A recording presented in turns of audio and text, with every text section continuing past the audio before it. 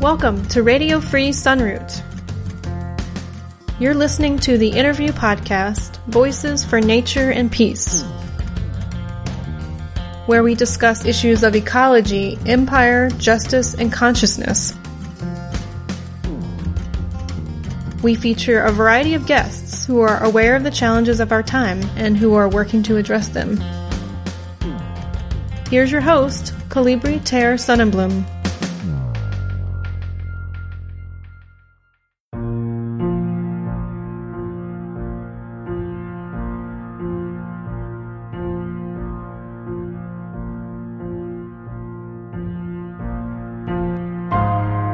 We're All Preppers Now, featuring Margaret Killjoy.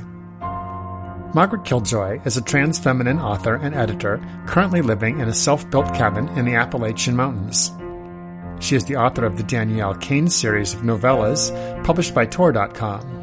She hosts the podcast Live Like the World is Dying, in which she interviews people who think about how to prepare for and survive crises. Politically, she is an anarchist. She believes that society would be better off without systems of hierarchy and oppression, such as the state, capitalism, white supremacy, patriarchy, and the like. Margaret and I have known each other since the early 2000s in Portland, Oregon, where we were both involved in the indie media and forest defense scenes. We lived in the same activist house for a while, and I always appreciated her analysis, creativity, and hard work. We hadn't talked for over a decade at the time of this interview, but we quickly fell right back into an easy, enjoyable dialogue. There's more laughter than usual in this episode, as both of us are able to approach serious topics with levity. Our conversation was centered around an essay she wrote in early January called We're All Preppers Now. We discussed elite panic, the three essential components of successful prepping, skills, gear, and relationships, the different scales of preparation, including individual, community, and grid level, the difficulties of agriculture in general and in a crisis, the challenges of off-grid living, including as learned from our own personal experiences, frontiersman mythology, the importance of being in relation to the land where you live, how the most effective response to exploitation is not abstinence, anarchism as a form of effective social organization, anarchists in history, the role of imagination in making positive change, electoral politics and activism, the possibility of famine, and finally, climate change. We end the episode with a recording of the song Cast Fire from her band Alsarath, which has also been playing in the background of this introduction.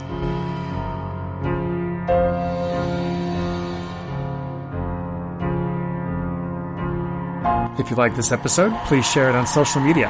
To support the podcast financially, you can make a one-time donation to username Colibri at paypal.me or at Venmo. You can also become a member at patreon.com, where you'll get early access to podcast episodes and also some exclusive content. Now here is my conversation with Margaret Killjoy.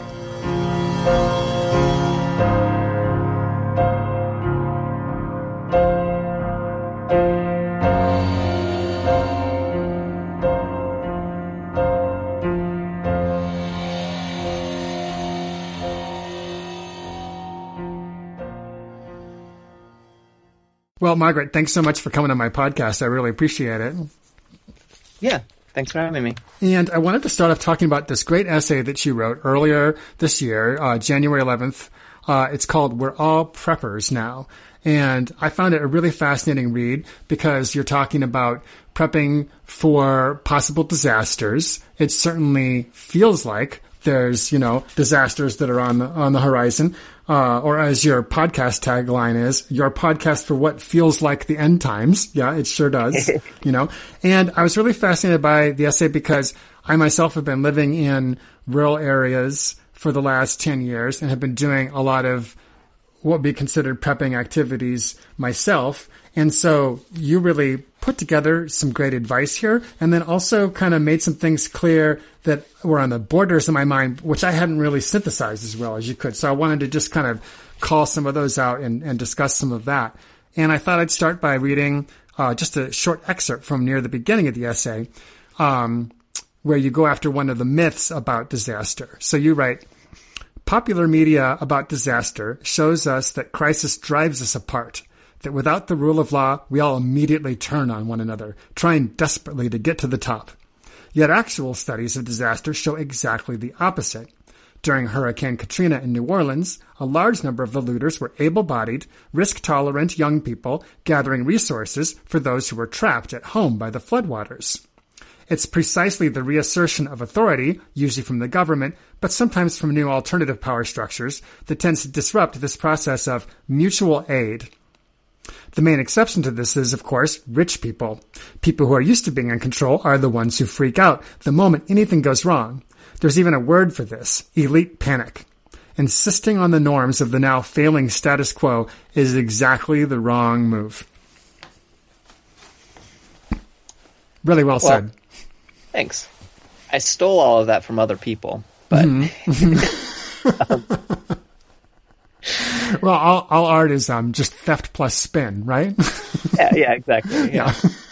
I synthesized that from people, but that's been something that has been on my mind about disaster for a really long time. I mean, ever since watching the mutual aid projects in New Orleans, which I wasn't part of. I just was watching my friends get involved with that mutual aid organizing, and I was just like,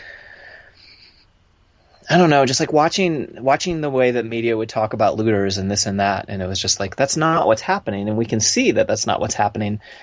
And I would get really angry because whenever you watch like a disaster movie, looting is presented positively. You know, the plucky gang of survivors is like, we have to find all this food. Fortunately, we know where a warehouse is or whatever. But then as soon as it actually happens in real life, like people can't handle it that people do that. And it really annoys me. Yeah. Right. And the fact that rich people, I think that the connection between rich people and, say, media is what went unsaid here, but is an important part of it. They want us to believe that we won't behave well in a crisis. Yeah. I mean, it's interesting because I think a lot of it is unconscious on the part of people who make media, because we're so used to – one of the problems I think with a lot of people who make media is that their primary input as artists is other art rather than lived experience, at least here in like places that have been historically safer, especially since like white and middle and upper class people have often been the ones who are allowed to make media here. It's people who haven't had as much life experience with disaster on a social level, right? Obviously, individual bad things happen to people regardless of privilege, but and so it's garbage in, garbage out. If all you ever do is you watch disaster movies where everyone tears each other apart, you're going to make a disaster movie where everyone tears each other apart, whether you are trying to like do something sinister or not. As compared to anyone who's seen bad stuff happen, you learn that, yeah, we all take care of each other. And, but yeah, the elite panic thing, I actually only learned more about elite panic a couple months ago. And it really was like a final piece in this for me, because I knew about government reasserting itself as when things often go bad. Right. To the point where sometimes individual actors within government are like, wait, no, we don't want to do this. Like there's, people tell me stories about during Hurricane Katrina, National Guardsmen would basically like steal supplies and give them to the anarchists because they were like, if I take this where I'm supposed to go, it's going to sit in a warehouse for 3 weeks. You're going to give it to people right now. And so people do that. And actually one other anecdote about that I loved was other friends of mine doing hurricane relief in eastern North Carolina a couple years ago. And the people, and you had to fly into the area because the roads were completely washed out. So the people who did the mutual aid work were risk-tolerant young anarchists, and then the kind of people who owned small planes, which tended to be like right-wing libertarian types. Interesting. And so, but not like the like rich, not the elite, but the like the people who obviously have very different political opinions, but if you're willing to fly your small plane into a storm in order to bring food to people, like on some level, I don't care about your political opinions anymore, right. And my friend's talking about being in a plane with this guy who probably they wouldn't have talked if they passed on the street, you know, flying into a storm together, like, was just a really powerful image. And yet then I started learning about elite panic. I actually personally first heard of it through the word elite panic, through Robert Evans' podcast, Behind the Bastards. That's where I heard about it too. Mm-hmm. Yeah. And it just made so much sense. It was just such a logical, and then since then I've talked to some people who do disaster studies, and they've been like, yes, no, elite panic is absolutely a thing. The rich are the ones who freak out. And it makes sense because they're the ones with something to lose. I mean, I have something to lose. I don't want to lose my house. I don't want to lose my life. I don't want to lose my stuff, right? I rely on my stuff. But I don't have like a larger infrastructure that supports me the way that the rich people do. And when it crumbles, they get real scared. That part's cool. I'm not trying to be like, but yeah, that's a healthy fear. Yeah, exactly. They should be afraid more often. I like to sort of it to the same place. Yeah. So I wonder too if part of it with rich people also is that you know, part of it is just simply that if you've ever been money poor, even if it's just for a short but intense amount of time in your life, hanging out with other money poor people, you know that there's a generosity among money poor people. There just is, you know, like I definitely have found this to be the case so many times, you know, in my life, is that people with few resources who are kind of struggling are often willing to share with each other, and certainly not in every case, obviously there's always exceptions, but by and large, it feels to me like there's more generosity, among poor people than from elite or rich people. And so that's part of it too, is that they haven't really been expressing it or doing it, you know, like they don't, that's part of their different outlook on human nature as well, you know? Yeah. Because they haven't had to rely on, I mean, they do rely on other people. They rely on the people that they exploit, but they haven't had to like rely on actual equal connections with other people, you know, the way that, like when you don't have a safety net, when you don't have a financial safety net or a familial safety net, well, I mean, sometimes family is part of the social safety net, but you rely, we rely instead on each other. That's true. Right. And then also I would expect that, you know, subconsciously, many wealthy people are perhaps aware that what they're doing or how they got there and how they stay there is in part by, stepping on other people or keeping other people down. And so they're sort of viewing the world through that lens of, well, this is just what you do, even if they're not really thinking of themselves as being that sort of person, you know? Yeah, no, that makes sense. Yeah, when you're used to hierarchy and it's totally justified to you, right?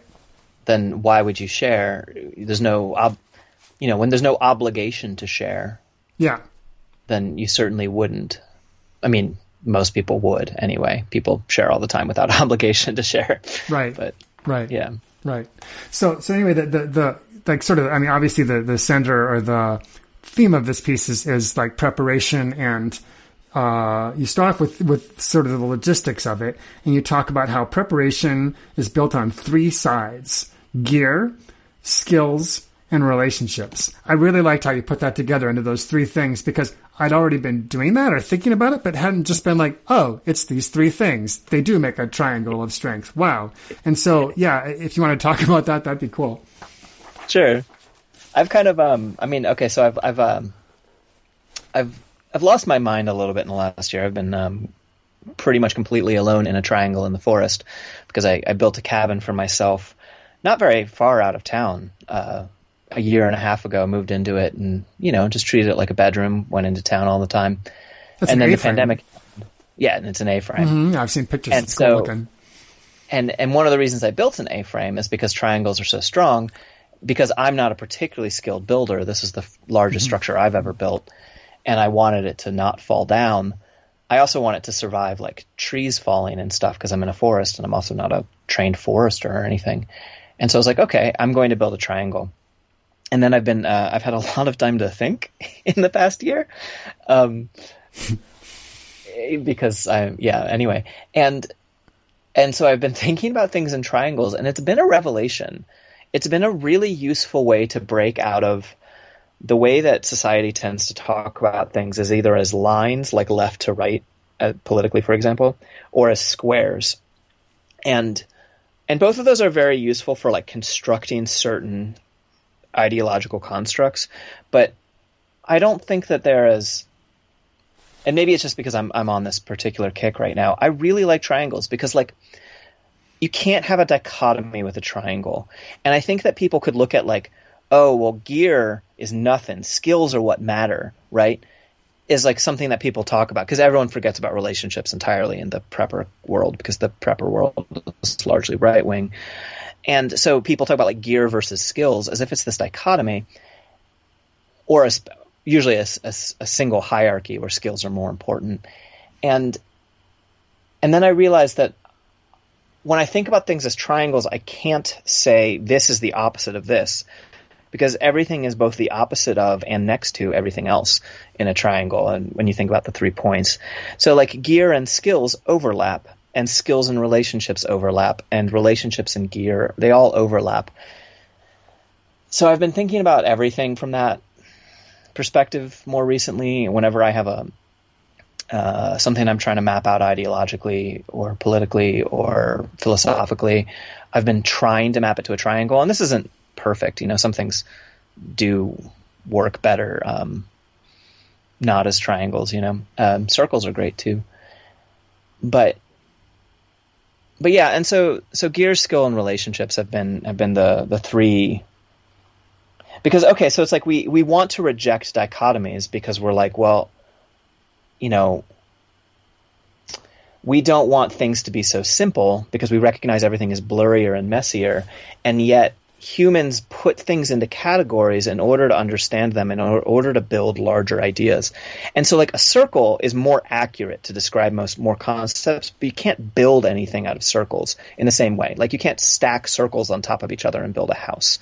I mean, I guess it depends on the shape of them. But like you couldn't stack spheres very well. And triangles, however, you can build shit with triangles because you have a clear delineation of these points. And so gear, skills, and relationships, they all blur into each other. And there's other things that don't map onto this.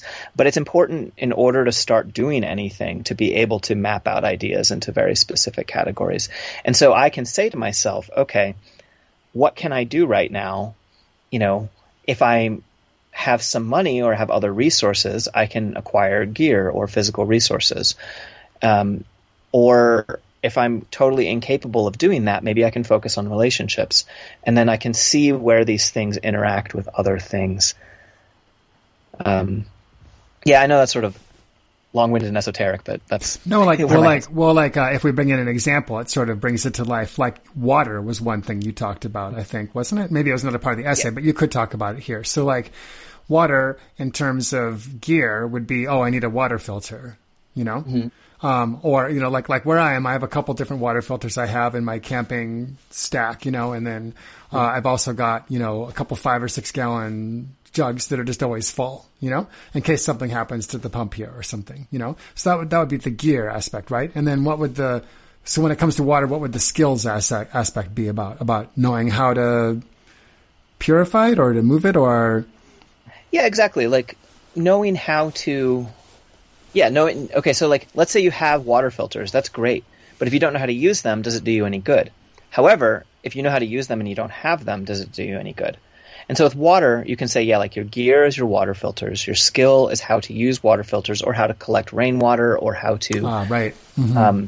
How to siphon water out of a creek up a hill, how to do things with water that you would need to know how to do with water.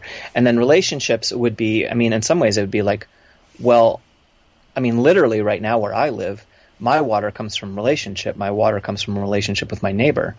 And, my neighbor lets us fill up water, right? And, but then to build to the next triangle, because it's all interlocking triangles in my system, you also have scale. And so to take water, okay, so the three sides of the three corners of the scale is, I don't remember exactly what word. I can tell you, I've got them written down. You had it, the 3 points were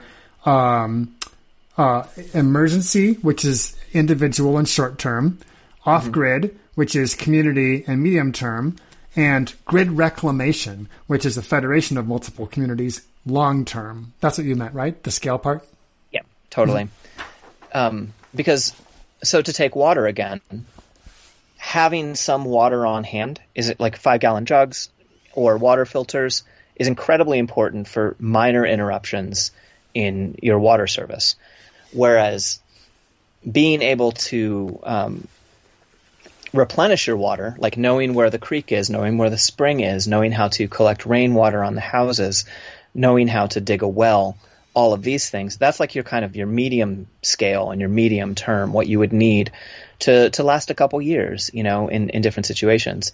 But then I would argue that this is the scale that often I think gets forgotten about in prepping circles, is that our long life expectancy and full lives do on some level require society. I don't believe that the society that exists does a particularly good job of helping us live our best lives. And I would love to see it look entirely different. But being part of a larger society is part of what keeps me safe, right? Because like medical skills, I know enough first aid to get myself through most of the medical crises that I would run across in my current life. And I probably have enough people in my immediate community to take care of something slightly larger. Like I have herbalists that I could go to.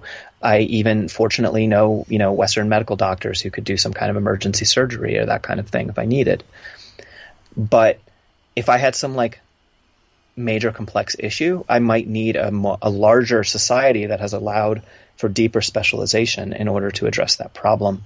So with water, so grid reclamation, is part of this, is that not only do I want water personally, so that's why I have 50-gallon barrels and water filters and a way to emergency get water from the creek, although I haven't had to do that yet. And then medium term, I theoretically know how to dig a well. I've never dug a well, but I have ideas about how I would provide water for a larger thing. But then grid reclamation, I'm like, okay, well, what would I do if water was just totally interrupted and I wanted to be part of a society that provides people with water so I can do other things with my life other than focus on getting water? Right. Water's a sort of not always the best example in this case, but Right. No, that was pretty fascinating to read that part, because you're right. The largest and long-term level there of grid reclamation, I haven't really heard anyone talk about that before. I've heard a lot about individual prepping, some about community prepping, but I haven't heard about that, period. It's funny. It did remind me, I'd seen that in a movie once though, which was, do you remember the Planet of the Apes movies that came out a few years back, right? Where we got to see the monkeys on horsebacks with like rifles. Remember those series? It was great. So in the second movie, the survivors of the plague who were living in San Francisco wanted to go out and get the hydroelectric at the dam going again. Oh yeah, uh-huh. Right? Totally. Right? Yeah. So that's what you're talking about grid reclamation. Yeah. That's that level of it there. Yeah. I thought you were going to talk about the postman. I don't remember what part you mean by the postman. Well, in the postman, he decides to recreate the U.S. Postal Service. Oh, okay. I haven't seen that. Yeah. Yeah. No, anyway. Okay. I first got turned on to this idea because, I was running into this thing where a lot of people I know are just like, when some people I know are like, yeah, the apocalypse, bring it. But then a lot of people I know, especially people who have different disabilities, whether it's like mental or physical health problems or for whatever reason, a lot of different reasons, people are like, when the people who need insulin. Yeah. And people are like, I'm just going to die. They're like, I don't have another plan. My plan is to die. And I think about that and I want to resist that, but I don't want to be like, oh, it's fine, you could do without your meds, or we'll figure out how to, on a small scale extract insulin from, what is it? I'm thinking of thyroid. I get all the I don't remember how to. Yeah, I don't remember how the insulin works either. No. Yeah, but then I remember I was talking to a friend of mine who I'm hoping to have on the podcast at some point, who's a land use environmental engineer, and she's always very critical of a lot of my conceptions about how to rebuild society, and I really appreciate it. And she's always pointing out that she's like, in her research about the embedded greenhouse gases in food, like that is what she specifically studies, is what has the least amount of impact on global warming in terms of food structures. Oh, interesting. And her position, which really challenged me, her position has been that the most efficient way to feed people with the minimum amount of impact is not all vegan, it's not all local. It is the centralized production of grain and the decentralized production of produce, and then the occasional consumption of animal products that's also localized. And she once ran the numbers for me when I was like, oh, I'm going to write this book where it's going to be like plucky survivors in New York City, and they have vertical farms and rooftop gardens and all of those urban farming stuff, right? And she's like, I can run the caloric needs of a city and tell you the amount of land and water and weight that is embedded in that. And you can't – there's a lot you can do with urban farming, but specifically just meeting the caloric needs of people is really hard. And then I think we ended up working it out. I don't remember exactly, but it was like – basically it was like – I think if you like leveled Staten Island and that was like where you grew all the wheat and soy, like maybe you could get away with it. I don't remember exactly. And so at one point I think it was from her that she pointed out that it was like, okay, when a disaster strikes, you need to figure out how to get the grain that is currently sitting in silos in the Midwest and get it out to the coasts, or people will starve to death.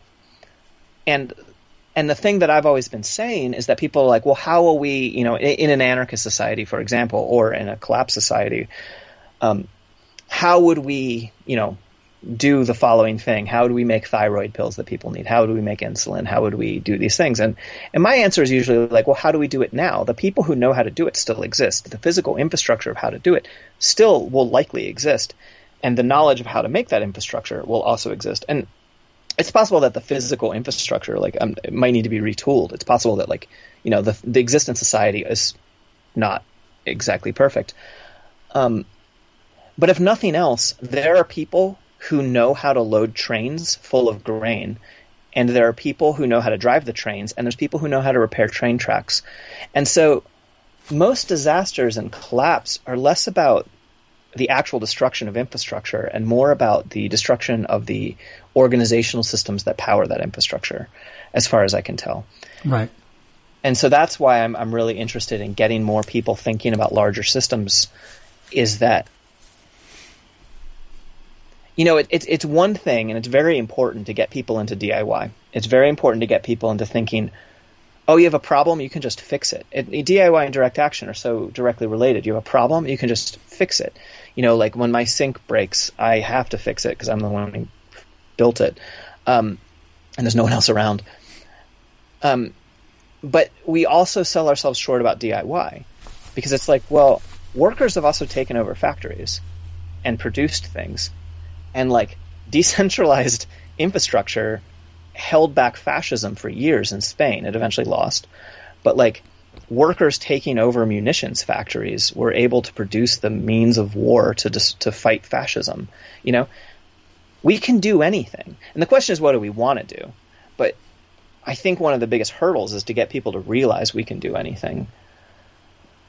And that's not people's fault. That is the fault of I was talking shit on sinister motives or whatever, but I do think that there's a deep cultural thing embedded into people to say, you can't do anything, you need the government, which is not you somehow. Even though we're ostensibly a democracy, the government is not us. We need that organizational system. We can't do large scale things, and we can. Yeah, sorry to rant about that. No, that's great. I'm glad you brought up the case, in the essay and then again here about grain growing, because when I was living in Portland still and doing the urban farming, we realized that at that point. We're like, okay, just calorically, fruits and vegetables are 10, 15, maybe 20% of a person's diet, and then the rest of it is like grains, beans, that kind of thing, right? And legumes, because, a large proportion of the world's population literally lives on grain, lives on rice and beans, with some vegetables. I mean, you can do it. It's doable, to live like that, And so, how could you do that here? We did experiments in Portland. We got, we had 2 acres that we were leasing in Milwaukee. It's that suburb just south of Portland, right? So it wasn't in the city anymore, but it was still in the built up metropolitan area. And then we leased another 2 acres that was actually just in the country. It was like out towards Estacada, somewhere. And we did this for like 3 years, and the goal was to see how much we could do, like basically at the hand scale of things, And so 1 year, the first year that we had the piece in the country, the previous farmer had planted some wheat to overwinter, basically just as a cover crop, but it was there in the spring, for us. And so we're like, oh, well, there's an acre of wheat. Like, what can we do? Can we do this by hand, And so, when the wheat was finally ready to harvest, which was like, I don't know, June, July or something like that, we started having work parties and started having people come out.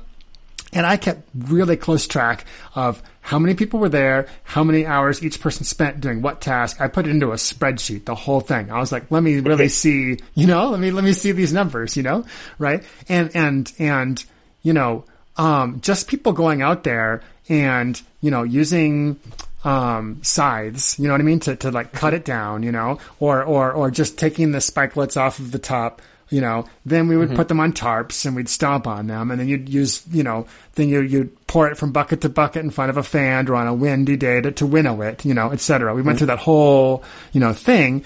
And then to get, I think it was that each pound of processed ready to eat wheat or ready to grind down wheat, was like an hour and a half or something like that, of labor. Went into it all together, Now that was starting with a planted wheat field, so that didn't count planting it, which would have been, more, you know what I mean? Yeah. Et cetera. But it was like, okay, so if you were to actually pay someone $15 an hour to do this, now a pound of wheat is costing whatever that is, $21.50. Yeah. Just for the labor. I was like, okay, so there's a reason why they have big machines that do this stuff, because that's the only way that it can be done so affordably, and that's the only way that you can do it in such large amounts. You know what I mean? Yeah. Now, there's an in-between stage of small-scale equipment, but it's not sold in the United States anymore. It hasn't been sold in the United States for years. Oh, interesting. Yeah, but it's still made in Europe. So there was Italian companies that were like making, like basically push behind combines. You know what I mean? It was like, much bigger than like a lawnmower, or maybe the size of a riding lawnmower, maybe something like that, and they were kind of expensive. It was like $5,000 or $6,000 for this thing, but it was intended to harvest, 1 acre, 2 acres at a time kind of thing, And, we looked into it and it was expensive for the equipment. And then to have it shipped, I mean, that was just ridiculous, of course, to have you know what I mean? Just it like doubled the price of it. I mean, whatever. It was like something insane like that. So it's interesting because at the individual level of just doing it by hand, it's not practical unless you have a community who is just going to do that, which in the old days you did, go back to feudal times. Oh, it's time to harvest the wheat. Okay. It's not like people are like, oh, I'll get to it, or on my weekend. No, everybody just went out and harvested the fucking wheat, right? And then that would usually happen, right? And that usually happened around that pagan holiday, Lammas, loaf mass, right? Around August 1st, right? So that's what that was for. You'd eat a loaf of bread made from the last of last year's grains as you were harvesting the new ones, right? So that's one level. Then at another scale, you've got this small equipment, that you can only get in Europe now. Then you've got the massive scale, which is really hard to upkeep actually. And in a collapse scenario, I mean, it's some of these combines are so big that they're too wide to fit on roads. They have to bring the pieces on the backs of semi-trucks to the field and put the damn combine together in the field because you can't actually drive it anywhere. I mean, that's how huge this shit is. And at this point, a lot of that equipment is now computer driven, right? By GPS and stuff. And farmers have been having to figure out how to hack into the software so that they can do their own repairs and do their own thing, because there's, of course, this whole thing now with proprietary software, et cetera, which is keeping the farmers from even being able to control their own machine. And of course, that's been a theme of the last 100 years is they continually reinventing things in such a way that they're less and less easy for us to fix as people, with cars being the primary example of that. But, it's not hard to grow wheat. It's not hard to grow quinoa. It's not hard to grow beans. It's not hard to grow lentils. It's super easy to grow all of those things. A lot of them you can grow without any irrigation. You can grow them dry. But then harvesting them, it's an issue. It's an issue for sure. Yeah. Yeah. And only so much of that can be done in each particular area too. You're not going to be able to grow all of that outside of certain cities in the Southwest because it's going to just be too hot. You know what I mean? Like there is something to what she's saying about growing a lot of that in the Midwest and then shipping it to the coasts, Yeah. And it's like, and the current systems of it are terrible. And as you're talking about, the further alienation of ourselves from our own labor and all of those things. And it's like, when we talk about like grid reclamation, who knows what we want it to look like, right? But it might involve shipping food around, and it might not. It might involve large machines, but maybe those machines are like made locally, where you're like, oh yeah, of course you build this in the field because it's a one of a kind strange machine that someone built. The people who live in this village who maintain the machine or whatever, like, are very proud of their work. And, like some things maybe we want to mass produce and some things we don't. And I think that's just something that we need to like think about and honestly engage with without assumptions one way or the other about what is and isn't best. And I mean, obviously like the systems of mass production that we have are ecocidal and incredibly horrible to human workers as well, and so some of those things, whenever I'm like, the workers can take over the factories, it's like, well, I don't want workers spewing coal dust into the air or whatever, whether or not they're the ones who own it, but, and grid reclamation probably doesn't look like anything like coal power plants. And then even like, it's funny because like the more you live rurally, the more you are off grid or whatever, the more you come to terms with the fact that solar is like not. Okay, actually, solar is a really good example of this. Yeah, let's talk about solar. Mm-hmm. So for example, I mean, obviously, I guess people don't really talk about it. The copper mining involved in making solar panels is very destructive, right? And I think you're more in the part of the country where that happens, right? But let's forget for a moment the embedded horrors in the solar panels themselves. The batteries are incredibly. It's an incredibly bad idea environmentally. And, when people are like, oh, get off grid, get some batteries. And I'm like, those batteries are only good for a couple years. And they're making nicer and nicer batteries. Although I don't know about the, ecological impacts of lead acid batteries versus lithium batteries. I'm sure it's not particularly pretty.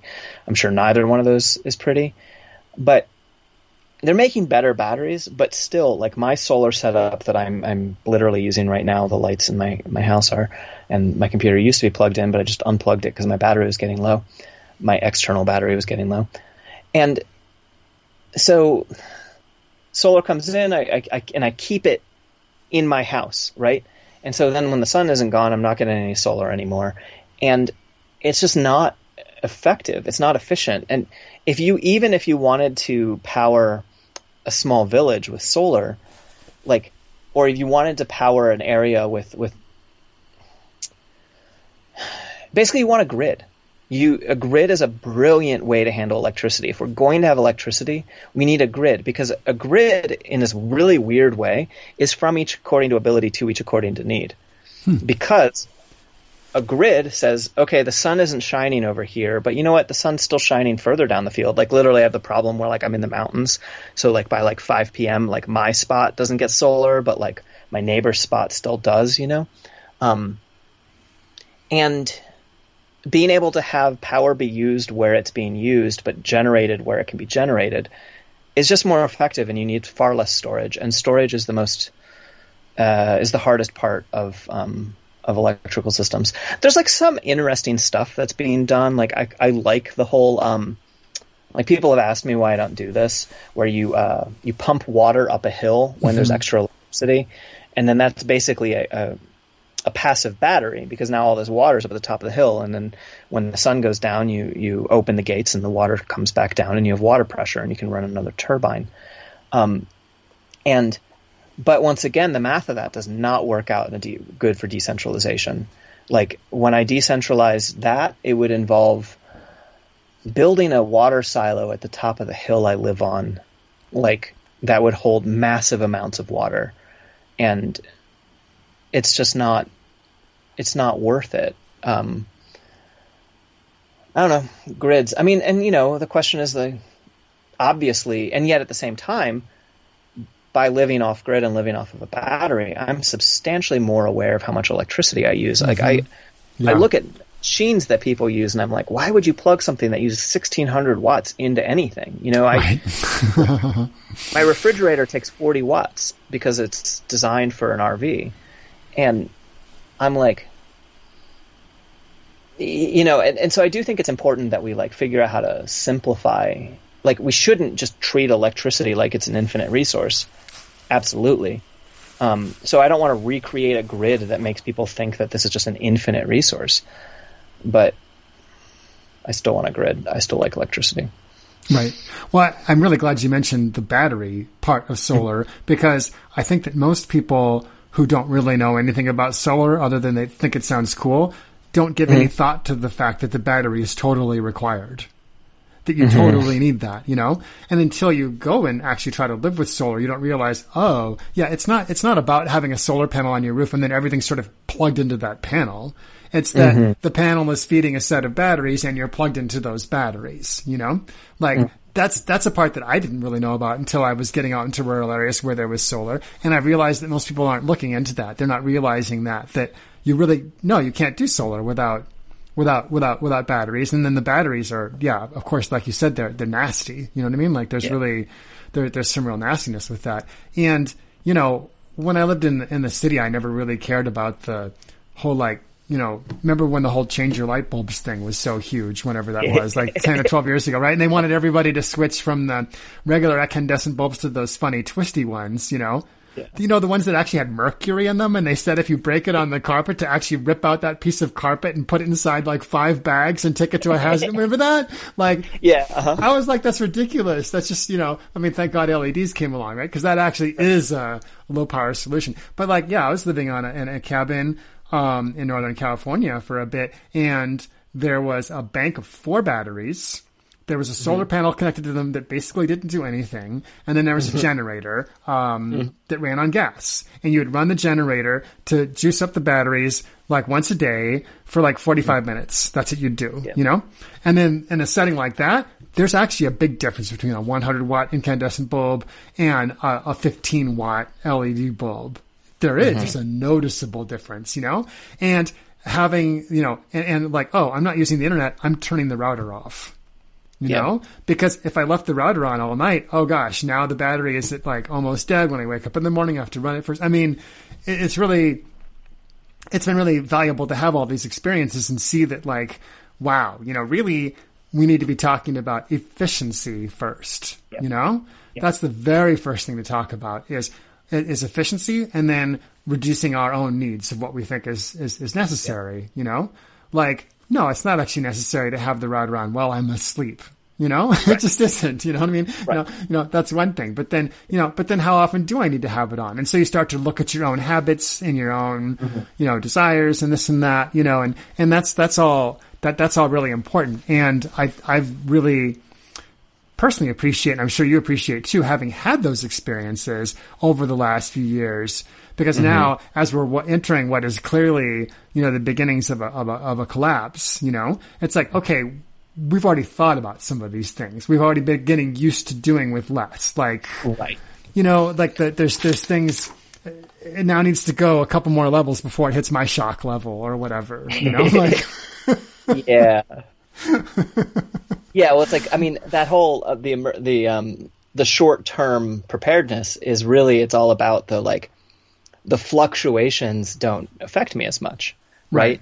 Like, if all of the grocery stores didn't have any food for a week, it would not impact my life. Right.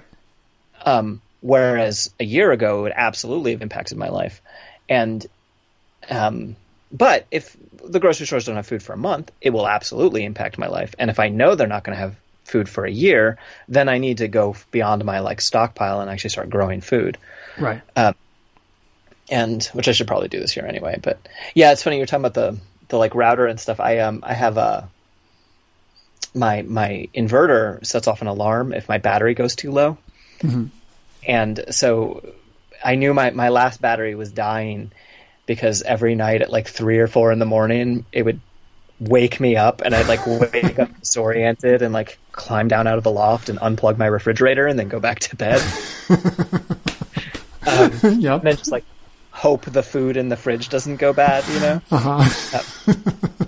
and whereas now actually I have this battery that I got for pretty cheap. By pretty cheap, I mean $400. But it's like a grid tie battery. It's an industrial battery, and it weighs hundreds of pounds, even though it's a lithium battery. And I literally don't know the amp hours of it because it was sold to me for cheap because it was no longer. It's down to about 70% efficiency. Okay. So it no longer serves its purpose in terms of what it was being used for, but it is still thousands and thousands of dollars worth of battery to me. Like if I had replaced it with new batteries, it would be $2,000 worth of battery or something. Right. So I love it. And that's why I'm getting a bigger fridge. I might have a freezer soon, Ooh. Because then I can start cooking. Well, then it gets into all the same crap too, right? You're it would be more efficient for me if I could cook a bunch of food at once and freeze it and then eat soup over the week. But I can't do it because I don't have a freezer. And I don't know. I think that where I live, people move out here and are like, oh, this is so idyllic. This is wonderful. Who needs all that civilization crap anyway? Who needs a shower? Who needs a good internet? Who needs regular electricity? Who needs hot water on tap to do your dishes? And then everyone leaves after a year or two because it sucks. It's just actually a worse way to live in most regards. And there's a reason that people, including people in the romanticized mythical past, if they had a way to do something that was nicer and better, they would do it. When you're talking about farming and I'm water wheels and windmills, right. Were used not for the generation of electricity, but to simplify grinding grain, They use windmills to run factories too, to run looms, Cool. I mean, it's pretty amazing. Yeah. They were really the levels of technology and sophistication really that they were getting to in the Low Countries in Europe there, before coal, and then they kind of stopped because then coal and these other things came along, and so the innovation kind of ended. But because the tops of the windmills would rotate depending on what direction the wind was coming from, and there was a smaller little I don't want to call it a windsock, but it wasn't exactly that. That was basically there to be oh, I'm catching the wind and now I'm, it would make it move, it was really ingenious, stuff that they were doing, and I mean, I think that there is the degree to which, we can step back, we can step sort of down in levels of technology and not actually give up any comfort and not really give up very much convenience. You know what I mean? And, it'll be a life that's uses far less energy and has less hassles, has fewer hassles too, Yeah. Because there's a lot of hassles involved with all of this stuff. I mean, no, totally. Really, there seriously is, Yeah. Yeah. Yeah, that's what I want, is I'm like, no, I want hot water. Yeah. In a perfect world, my hot water would be generated through passive solar and, the heat of compost, right? Right. Like in the medium term, I'm using a propane powered hot water heater. Right. On demand? Yeah, I love it. Oh, and on demand? Oh, nice. You're so lucky. Yeah. The only problem is that they break constantly in the winter unless you're actually good at draining them. And anyone who's listening, if you have an on-demand propane heater, the drain plug is not enough. You actually have to put quick releases on your water inlet and outlet and unplug all of it, including the drain plug. Otherwise, you're just going to be like, under the barn where I live, there's a pile of, I think, 4 or 5 broken on-demand propane heaters from the different people here who've broken them. And we keep them around in case, like, we need to use the parts to fix another one of them or whatever. Right. But yeah, no, because they freeze. That's what you mean. What's that? They freeze. That's what you mean. Yeah, the water in them freezes, and they and then the on-demand propane heaters that are designed against that are pretty much require gridded power, because what they do is they have a sensor that figures out when they're getting too cold and then electrically heats the pipes. Oh, okay. And so what I'm going to do when I build a nicer cabin, I live in like a 12 by 12 A-frame, and I want to live in a, like, maybe, I don't know, I could use maybe 10 times the square footage I have now, That'd be nice. That'd still be smaller than most houses. I'm going to put in an on-demand heater, but it's going to be one that's rated for inside use. But you run into this problem. It's just like everything cascades. I know this is sort of ranting about off-grid life, but the things that I don't realize is how much, like, everything requires everything else. And maintaining a house that doesn't get below freezing inside is, like, fairly important for a lot of different systems, including charging lithium batteries. You can't charge a lithium battery below freezing. You can discharge it below freezing, but not that much below freezing. And so even if I ran a generator to charge my batteries, I couldn't safely. And I think I've destroyed my cell phone battery actually that way. And I don't know, just everything relies on everything else. And that's the thing that I'm like, it doesn't make sense to do it all by myself. Like we didn't develop as animals to do everything by ourselves, Right. And that, see, I tied it all back around to that. You essay. did. You're getting back to fuck the rugged frontiersman. Yeah. It's not about conquering nature, and it's not about doing everything by yourself, Right.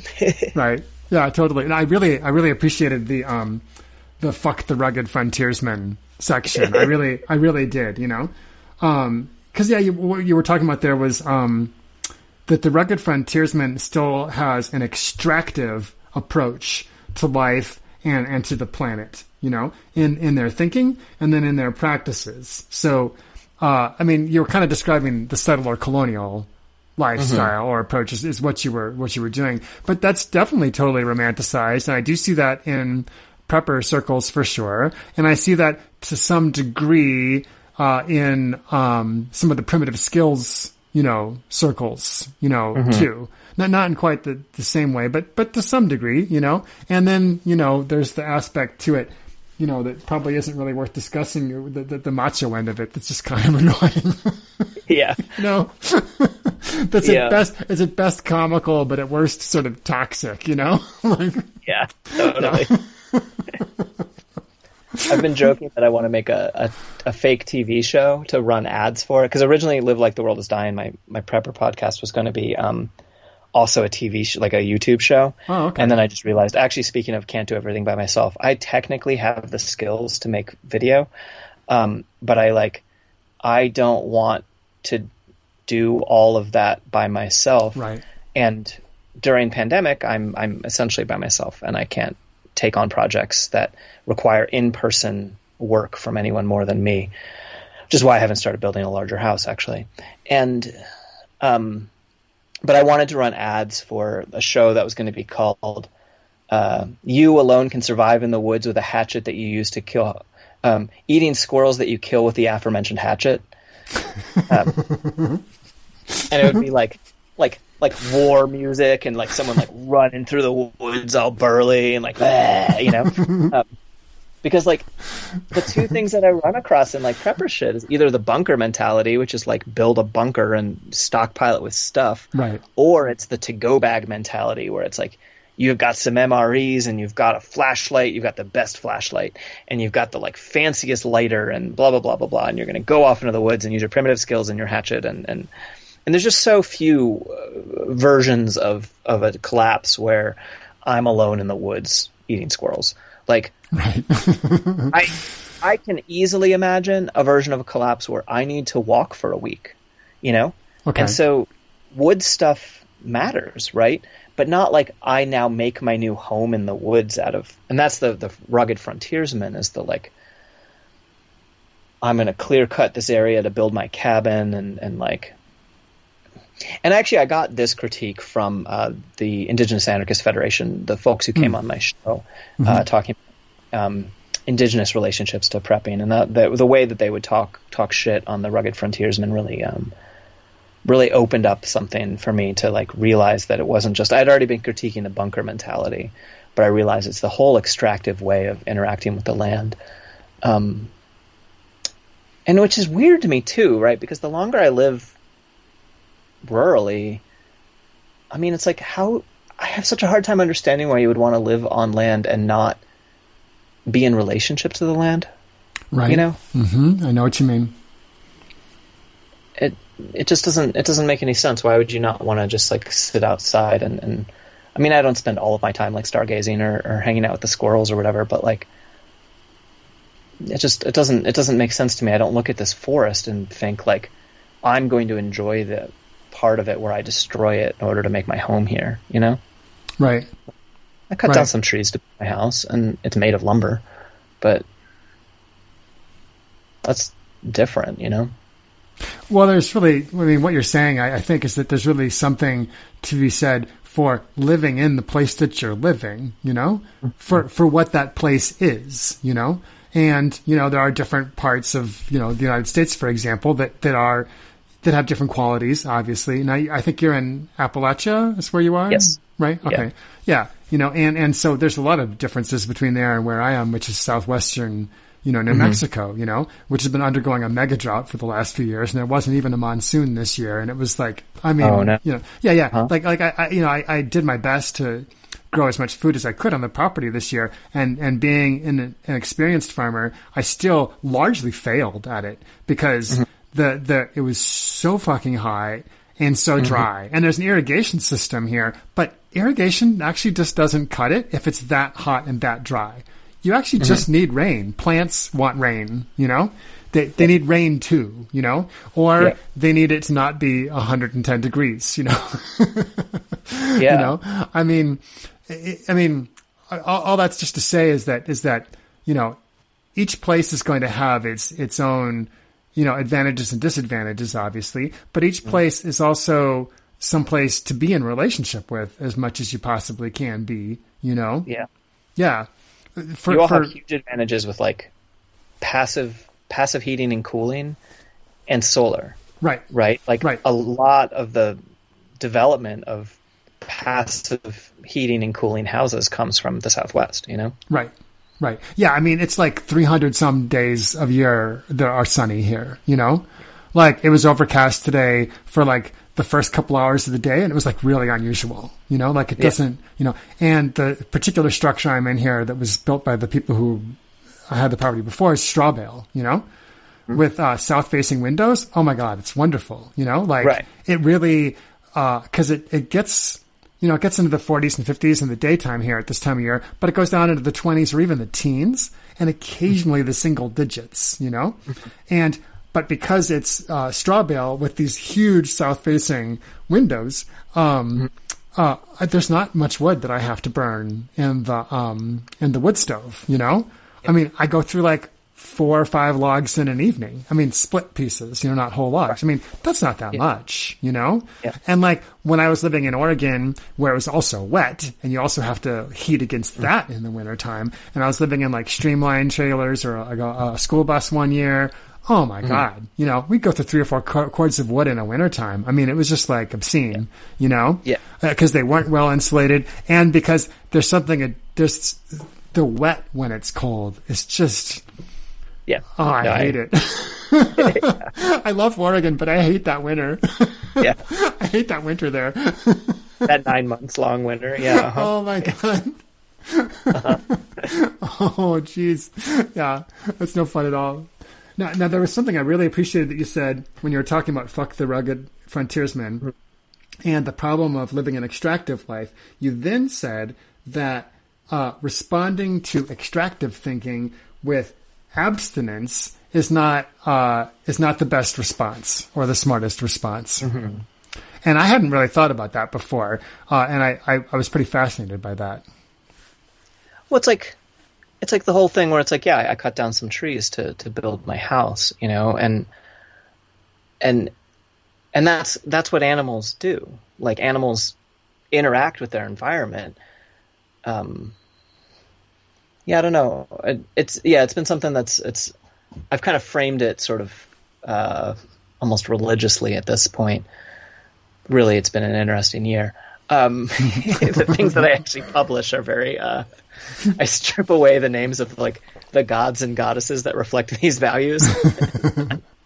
Nice. That allow me to think up these things in the first place, because, I've been thinking a lot about what it means to have a home, where a home, and I didn't realize this until this year, and I lived in a van for 6 years, and I lived in a minivan before that, and I've lived out of backpacks, and before I moved into this house, I lived in a barn, but I was living in this house during a pandemic by myself that I was like realizing that a home is a space that you get to decide what is inside and what isn't inside. It's like the difference between inside and outside is this incredibly important thing that I get to control. And now, and that has some danger, because that's like the civilizing urge, the conquering urge. And, when you have an entire city where, and actually cities are perfectly organic and not inherently harmful, I think. But like when you imagine a clean city, a perfect city, a non-organic city, where you control what lives everywhere and what doesn't live everywhere, both people and non-human animals. It's this conquering nature approach, as compared to my house. I think of it as like a rock in a stream, that the chaos and rot of nature. Where I live, the problem we have is rot. I also think about things in terms of like the two forces of basically like, This is the most esoteric I've ever been in public, and so this will be interesting. The sun and the moon. The sun dries things, burns things, irradiates things, and kills things, and is absolutely vital to life. Versus like moist and water and the forest is humid, and it rots things instead. Like, things don't rot in the desert; they burn, they parch. Right. And so if you leave wood out in the sun, it gets destroyed by the sun, and if you leave it away from the sun, it gets destroyed by rot. And so a house is like deciding that neither of those forces get to control this environment. I get to control this environment. And so the humidity, the rot, whatever of the woods wraps around my house. And I actually need to create a larger buffer, because like the closer the rot comes into the house, the more I have to repaint the foundation more often. And the more I have to like figure out what the hell is inside my walls at 2 a.m. while I'm reading vampire stories. It doesn't help. That was what happened last night. And because all the old vampire stories are all about people scratching at the windows, and then there's like something scratching at my ceiling, and it's like, I know there's no one around within like shouting distance of where I live. And so I've been thinking a lot about the difference between being a rock in the stream that the water parts around versus a dam, versus being like, I control this entire space.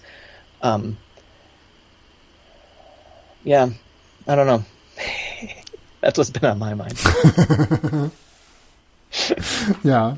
Well, I mean, the urge to control is just so built into our society. And so we feel a resistance to that. But then I think what you were saying is that it's not as though we can do nothing and survive. Right. I mean, we have to do something, and so another way that I've heard what you were talking about in a different context was in the context of land restoration or conservation, right? So like there's the concept of like wilderness, right? So that's the concept like okay, we're going to take this thing. We've come here and we've been cutting down trees, we've been doing mines, we've been doing all this terrible shit. So like, gosh, the only way to protect this land is to say that's designated wilderness and you're not allowed to be there, you're not allowed to do anything, you can't touch anything, et cetera, et cetera. That's kind of the abstinence that you were talking about in response to the extraction, Whereas in reality, in most of what is now the United States, there was never land like that didn't have people on it where they weren't allowed to do things. Right. And in fact, the mix of plants and animals that were found in a particular area, were often the result of choices that have been made by the people who were here before the invasion, right? And so that's what I thought of when I read that, because I'm like, there it is. There's the analog where it's kind of, because the abstinence approach is, I mean, that's kind of Calvinist or puritanical too, isn't it? I mean, so in a way you haven't escaped at all. Yeah. Like when we say like, we're not animals, we're totally separate. Like even like the idea, like I think the cities are organic construction. It's like we're not outside of nature. So anything we do is nature.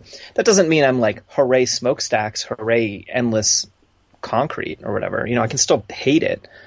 I really like this analogy you're making, and it actually reminds me about like, the conception of anarchism that people have versus the sort of reality of anarchism as a political cool. I wanted concept. to talk about this. Because, like, it's not like we're saying just get rid of all the bad organizations and let everything happen as it will. Because, like most places, if you declared a random suburban area a wilderness zone and did nothing to it, it wouldn't necessarily, I mean, it would become interesting. That would be very exciting for me. I would love to see that. But a conscious recreation, a conscious, like a stewardship or whatever, and stewardship's a weird word, but, is much more interesting. And anarchism, I think, is that in terms of social organization. It's not a lack of social organization, but it's instead it's a rejection of the existent social organization and the development of like, a chaotic, an organic social organization, in the same way that you can't say the way to reclaim a wetlands is you do everything like this every single time. You have to look at the space you're in and be like, well, the water's flowing down here, and like we'll just kind of let that water do its thing, but this thing we need to build up. And I actually don't know anything about rebuilding wetlands, and this will become very obvious. And so that's what I feel about anarchism in society, is that it's not about, I find that like if you suddenly take away all power, like you get a group of 20 people together, and the people who like brought them all together leave, and now the 20 people don't like know what they're supposed to do or like who's in charge. It doesn't have like inherently good results. Like for the most part, people kind of do nothing until someone proposes a structure, and if the structure looks like it might work, people follow it. And what I've found in that kind of situation is to be the anarchist is to propose a structure, but that structure be an egalitarian structure that responds to chaos and responds to different inputs. And so that's how I feel about like what my role as an anarchist in any collapse environment would be also, is not I'm in charge now, but someone needs to stand up and say, we're in charge now, Because if no one stands up and says, we're in charge now, first, nothing good will happen, and then someone will stand up and say, I don't like all this, nothing good, I'm in charge. Right. Strong man. Yeah. Yeah. Which could often be a bad situation for everybody involved. Yeah. Yeah, for sure. Yeah, no, I'm glad you brought up, I wanted to bring up the topic of anarchism, because of course, when most people hear the word anarchy, I mean, most people, mainstream people, et cetera, they just think chaos, Mm-hmm. like they're not thinking about it as being, a system of thought, or, and they're certainly not thinking about it as a system of thought that has a history with a lot of different experiments that have happened over time, many of which have been really interesting and successful. And that's one thing that I've appreciated, seeing you write about, from time to time, is all the research you've done into historical instances, of anarchism being tried in different situations. And a lot of these situations, of course, were, times of crisis in some way or another. So in that way, there are examples to look at, within the context that we are here now, where we have all these unfolding crises, that are happening. I mean, those were some of what those anarchists were doing that was successful, maybe was the result of successful prepping at that time, even one could say. I don't know. Yeah, no, that just to kind of bring it all back. No, that's like a really interesting perspective, because in some ways, there's a certain amount of like revolutionaries have always kind of been like, well, one of the things you do is your goal is not die until there's an opportunity, and then like take the opportunity, right? Your goal is to like, I mean, you're attempting to like build, and in most different revolutionaries, including anarchist revolutionaries, you're trying to build a movement, right? But it's not like you build and build and build until you suddenly have enough power to topple the existing system. The existing system almost always needs to stumble in order for there to be an opportunity to replace it. And also sometimes I think that, and this is a more interesting point that people probably disagree with me about, I think there's actually an ethical imperative to not always creating crisis. Because while the existent absolute, I could really argue against this myself, but like, I don't want to be pro-disaster or pro-collapse. Right. I am pro-revolution. I am pro-replacing the existing systems with better systems. Right. But accelerationism, the idea of like making things worse in order for there to be an opportunity to make things better, doesn't appeal to me strategically, and it also doesn't appeal to me ethically, because I don't believe that it's okay to make things worse for somebody, like as a specific plan, if that person is not oppressing you, Right. But yeah, no, I go back and forth about thinking about like take the classic high watermark of the anarchist movements, the Spanish Civil War, when huge chunks of Catalonia fell under anarchist worker control, while the anarchists were busy fighting a fascist invasion, it would have been a coup, except anarchists and Marxists took up guns and shot fascists, and George Orwell threw grenades at them, and held them back. Eventually the fascists won. But for several years, huge chunks of Spain collectivized under anarchist principles. And it kind of happened all at once, but it also was the result of 40 years of organizing and like multi-generations of like cultural work. There was like anarchist fiction magazines that went out to subscribers of like 50,000. That's, my own personal like area of interest, so I could learn more about that. And it was anarchist ideas and anarchist schools and anarchist like concepts were everywhere in Spain for a very long time. Mostly it just meant that they got shot a lot by the government, but they managed to like hold on and continue to have this movement until, basically until the sort of lots of upheaval and political changes happened kind of all at once. They didn't really have a collapse as far as I understand.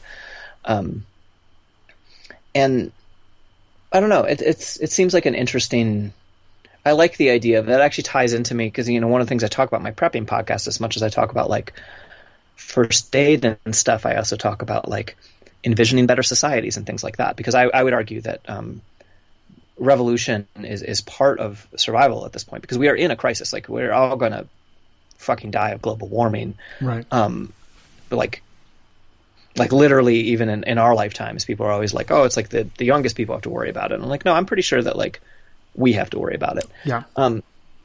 And so if we don't want to die, we have to change the systems we live in dramatically.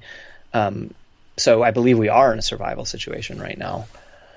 So I absolutely believe that revolutions, it's almost like goes with like the grid reclamation thing. It's like revolution is a necessary component of rational preparation, I think. Right. Right. Well, and something you didn't mention in the essay, but you kind of mentioned now is, and that I've been thinking a lot about lately, is that part of prepping is psychological, for want of a better word, but where one is opening one's own mind. You know, you're opening your own mind and trying to open up the minds of people around you to the idea that things can be different, you know? Because there's kind of this hypnotic spell, you know, that you get caught in, you know, that we all get caught in to some degree or another of like, oh, this is how things are, you know, and oh, we're driving cars and they do this and oh, we, you know, like, it, you know, oh, it was just kind of inevitable that we'd be living like this and like there really isn't any alternative. And, you know, like that's just kind of where I don't think that that's necessarily where humans tend to go in general. I'm not going to say it's a human nature thing, but I'm definitely seeing that in our society. You know what I mean? That there's, well, you could just call it a lack of imagination, you know, really, you know, and so that's part of the prepping too, maybe, is imagination. Yeah. I agree. No notes. Yeah. Like, right. We just need to actually, realize that we could live differently. It's startling. I mean, I remember talking to someone I care a lot about, who's a good liberal, I was like, look, we need to change at the very least our industrial and economic systems or we'll die, right? Global warming's real, right? She's like, yes. And I'm like, so at the very least we need like a Green New Deal type thing, right? And she's like, yeah, but I don't think Nancy Pelosi will go for that. And I'm like, but the alternative is die. Right. So doesn't it seem like whether or not Nancy Pelosi thinks we should do this is irrelevant? Like, are there ways we can compel this to be possible? Because doing that seems like a biological imperative at this point. Right. You know? Right. And I'm not trying to like shame this person, you know, who's incredibly caring and like I actually think would make a brilliant anarchist, not a good anarchist now in terms of changing a system, but living within a system based on mutual aid and solidarity would do totally well. But I think that people have a hard time understanding that we have agency. And so I do believe that, you know, I remember at one point realizing that part of the point of protest and militant direct action protest is not even always about winning specific goals. We should try to win specific goals, but learning that we can take power is more important than most of the immediate strategic and tactical goals that we could have. Because it's what teaches you that like if you ever have a cop run away from you, you will never forget it.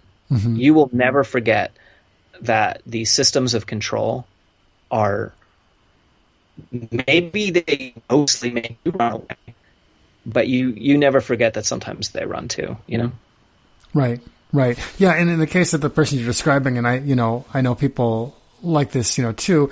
I mean, that's where there's the, you know, and no insult to that person, but that's where there is that lack of imagination because so many people who are caught up in the partisan game, you know, they really just can't see anything outside of that, you know, and it gets worse. Right. It gets worse around each election.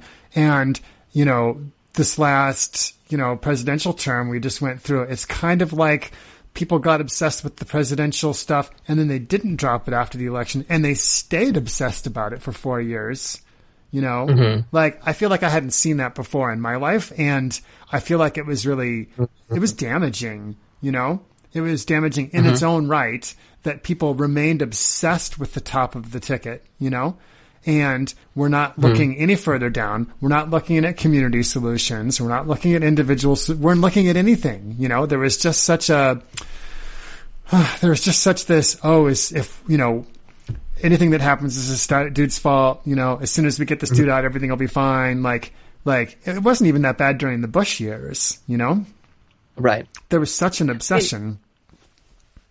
That's interesting to me because I probably was part of that obsession, because I tend to think that the only thing worse than neoliberalism is fascism. Right. And, agreed. Yeah. and so there's this it becomes this I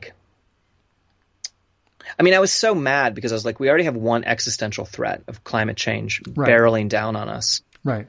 But to have to stop and squash fascism again is irritating, And I do think it was necessary, but whether that means specifically focusing on Trump or not.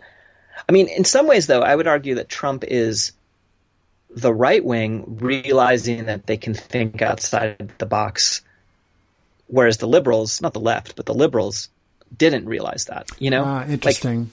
Because Trump was basically people being like, well, we have to have nationalism and deal with these crises. How can we do it? The existing infrastructure won't work. I know, we'll vote for this, ideologue. That's interesting, though. And I do see what you mean, though, about the way that we tend to focus on. I've always hated election year as an anarchist, right? Because it's the year where all of a sudden all your sort of comrades stop caring about anything except the election. Yeah. But I don't know. I think we've had more organizing under Trump on a community level than we did prior to that. Okay. The question is whether it was all so obsessed with Trump that will drop off completely now, which it will drop off a lot and already has. But I'm still optimistic we'll come out stronger on a community level. I'm not sure. Right. Well, the Black Lives Matter stuff was not focused exclusively on Trump by any means. At least I didn't think so. That was really pretty focused on the cops, Yeah. Where it belonged. And so that was definitely encouraging, Yeah. And as for, organizing, under a Democrat, well, the Clinton years gave us the anti-globalization movement, and anti-WTO, and under Obama there was the Occupy thing that happened. Right. And then that's when Black Lives Matter started. So, I think that, those things will happen. But yeah, they're I don't know, we're obviously reaching some breaking points here where the things that have been going on that have been business as usual, are just not going to be serving us, anymore, So yeah, right. we're all preppers now. Yeah. It's like you said it. Yeah. Yeah. Yeah, you did. Yeah. You talked about centralization versus decentralization in the essay too. That was also pretty interesting. Yeah, I just, there's so many ways in which we need to rethink, a lot of the things that we've been doing because the circumstances are changing, so much now, And when we're talking about, a climate that's changing so rapidly that we're not going to be able to grow food in some areas where we once were able to grow it is obviously a big deal. And I think that, when the pandemic hit, I was not really expecting a pandemic. I was expecting big things to start happening. But when the pandemic did hit, I was like, oh, pandemic. Okay, well, we've been through this one before. The human race, right? We've been through countless pandemics, to some degree, we know the drill, We already have this word quarantine, that goes back to refers to 40 days of, staying by yourself. Well, that there's, we already, even before we, knew about germ theory, we knew that you needed to not have everybody mixing in one place, et cetera. And so, that happened. The pandemic happened. And the other thing that's been in the back of my mind for the last 10, 15 years that hasn't happened, but which is a very common thing throughout history is famine, of course. Yeah. That one's scary. Yeah. That's actually how I started prepping this time around was Well, I didn't really do any real prepping because I lived out of a backpack or a van. And not that you can't do any prepping with that, but obviously, like, you're not going to be stockpiling anything. Right. It was that land use scientist, a friend of mine, maybe 4 years ago, was just like, hey, like, it probably won't happen, but famine is a much higher percent of chance this year than most years. And I was like, got it. And I went out and bought a bunch of like 5-gallon buckets of beans and rice. Right. You know, because I was like, okay, like, probably this won't come up, you know, but if there's interruptions in the food supply, it's worth knowing about. Yeah. And I mean, it's interesting because, like, I actually don't know whether our society is more resilient to famine because of like the scale of our industrial infrastructure, or whether it's particularly vulnerable to it because it is, you know, there's obviously a certain fragility in monocultures and things like that, right? I have no idea. I mean, there's a tremendous, you know, the fact that so much of our cropland in the Midwest is being used to raise crops for fuel, for biofuels, or to raise crops for animal feed, basically means that we have some slack to play with. That's the good news, you know? Yeah, that makes sense. I mean, because there's extra, like there's, it's less than half of that's actually being grown directly for human consumption, you know? The majority of it is for things that could be cut out or cut, you know, way back, you know? And so that's what we've got going for us. But still, like, I mean, you know, the Dust Bowl, I mean, these things happen, you know, like, yeah. And it's all happening faster than we thought it would. I mean, you know, when you and I were living together in Portland in like 2003, 2004 or whatever, I mean, we weren't really thinking or talking about climate change very much at that point. No, we were on the opposite page. We were talking about running out of oil. Yeah. That was the big thing, you know. And now, like the 10 hottest years on record are like in the last 15 years or whatever, right? I mean, we've hit this point where things are really accelerating, and yeah. I worry about, you're talking about growing food out in the desert, and have you read this zine called Desert that came out a couple years ago, maybe 10 years ago? No.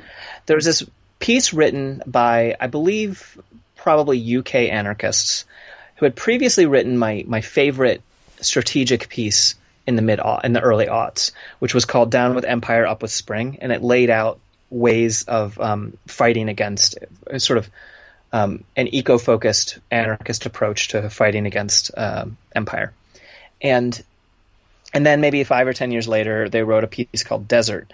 And Desert is a piece about basically being like, we were wrong, we won't win.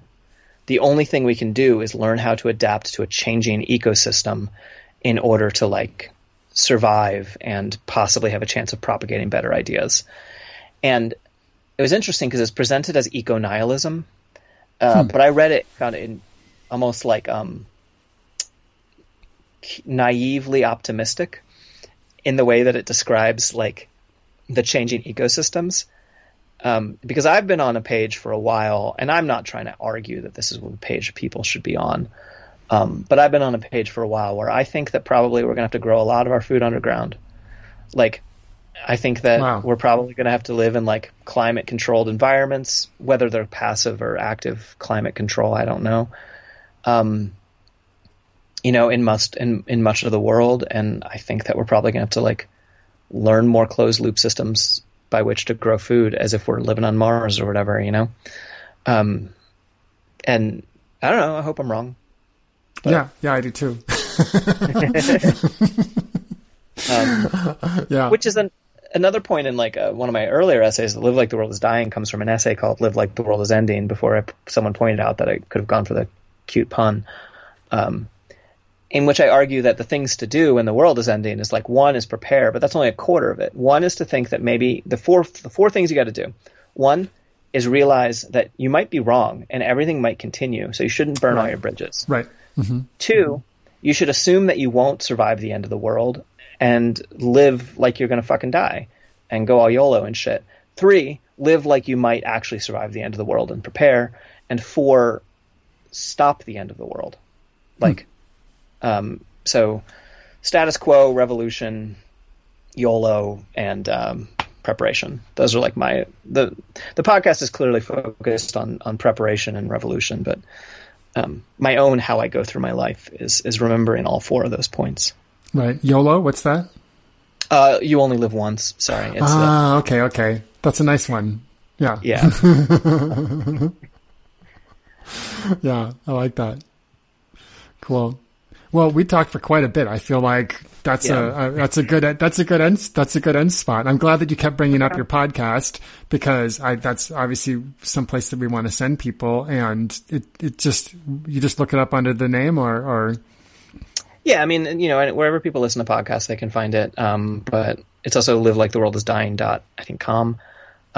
But yeah, search for it and whatever you're listening to this on. Cool.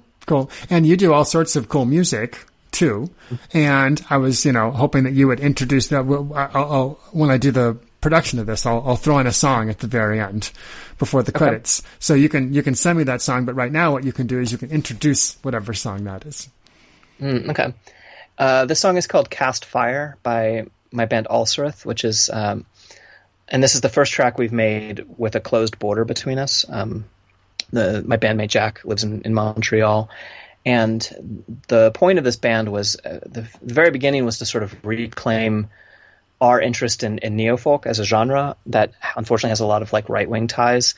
And so we were like, well, we want to make anti-fascist neofolk, because neofolk is kind of about reclaiming romantic and folk music, not in a singer-songwriter folk like American tradition, but more in this case, a more European tradition. But then this particular song, it comes out of something a little bit different, where the song was we eventually realized that we wanted all of our songs to be spells to try and get across specific emotional spaces and propagate certain ideas. And this song, I'm particularly proud of it, so that's why I'm rambling about it, I wrote it on piano while I was in the midst of a pretty deep isolation, which I continue to be in. And then I recorded an instrument that I invented called a goblin bass over it, which is a 4-foot-long bass zither with metal and nylon strings that I bow. And that's been one of my favorite things I've come up with during pandemic. But then Jack adds vocals, both harsh and pleasant vocals over it.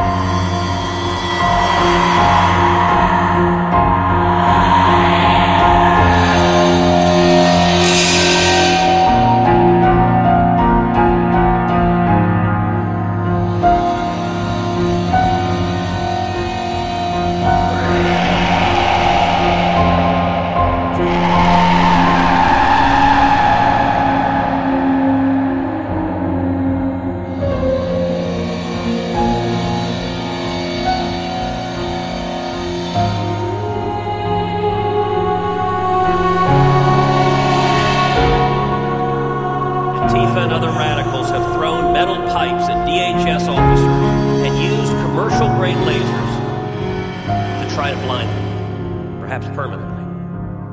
They launched mortar-style attacks with commercial-grade fireworks. They firebombed a federal courthouse. This is not peaceful protest. This violence speaks for itself. But for good measure, in graffiti on the county courthouse, they wrote, "Until the police and ICE are abolished, we will burn this city down piece by piece." Nice. Cool. Well, that's what we'll end with then. Thanks so much for coming on the show. Yeah, thanks for having me. Voices for Nature and Peace is produced in the Gila River Valley, New Mexico, USA, on land that we acknowledge is illegally occupied Apache territory. The intro music is Zero G Yogi by Big Z, with narration by Kelly Moody of the Ground Shots podcast. This outro music is Trip A, also by Big Z. Commercial break narration by Nikki Hill. To become a financial supporter of this podcast and to gain access to members-only content, visit patreon.com/Kolibri, KOLLIBRI. For more information on Radio Free Sunroot programming, please visit radiofreesunroot.com. Thank you for listening. May you find joy in your own nature and peace.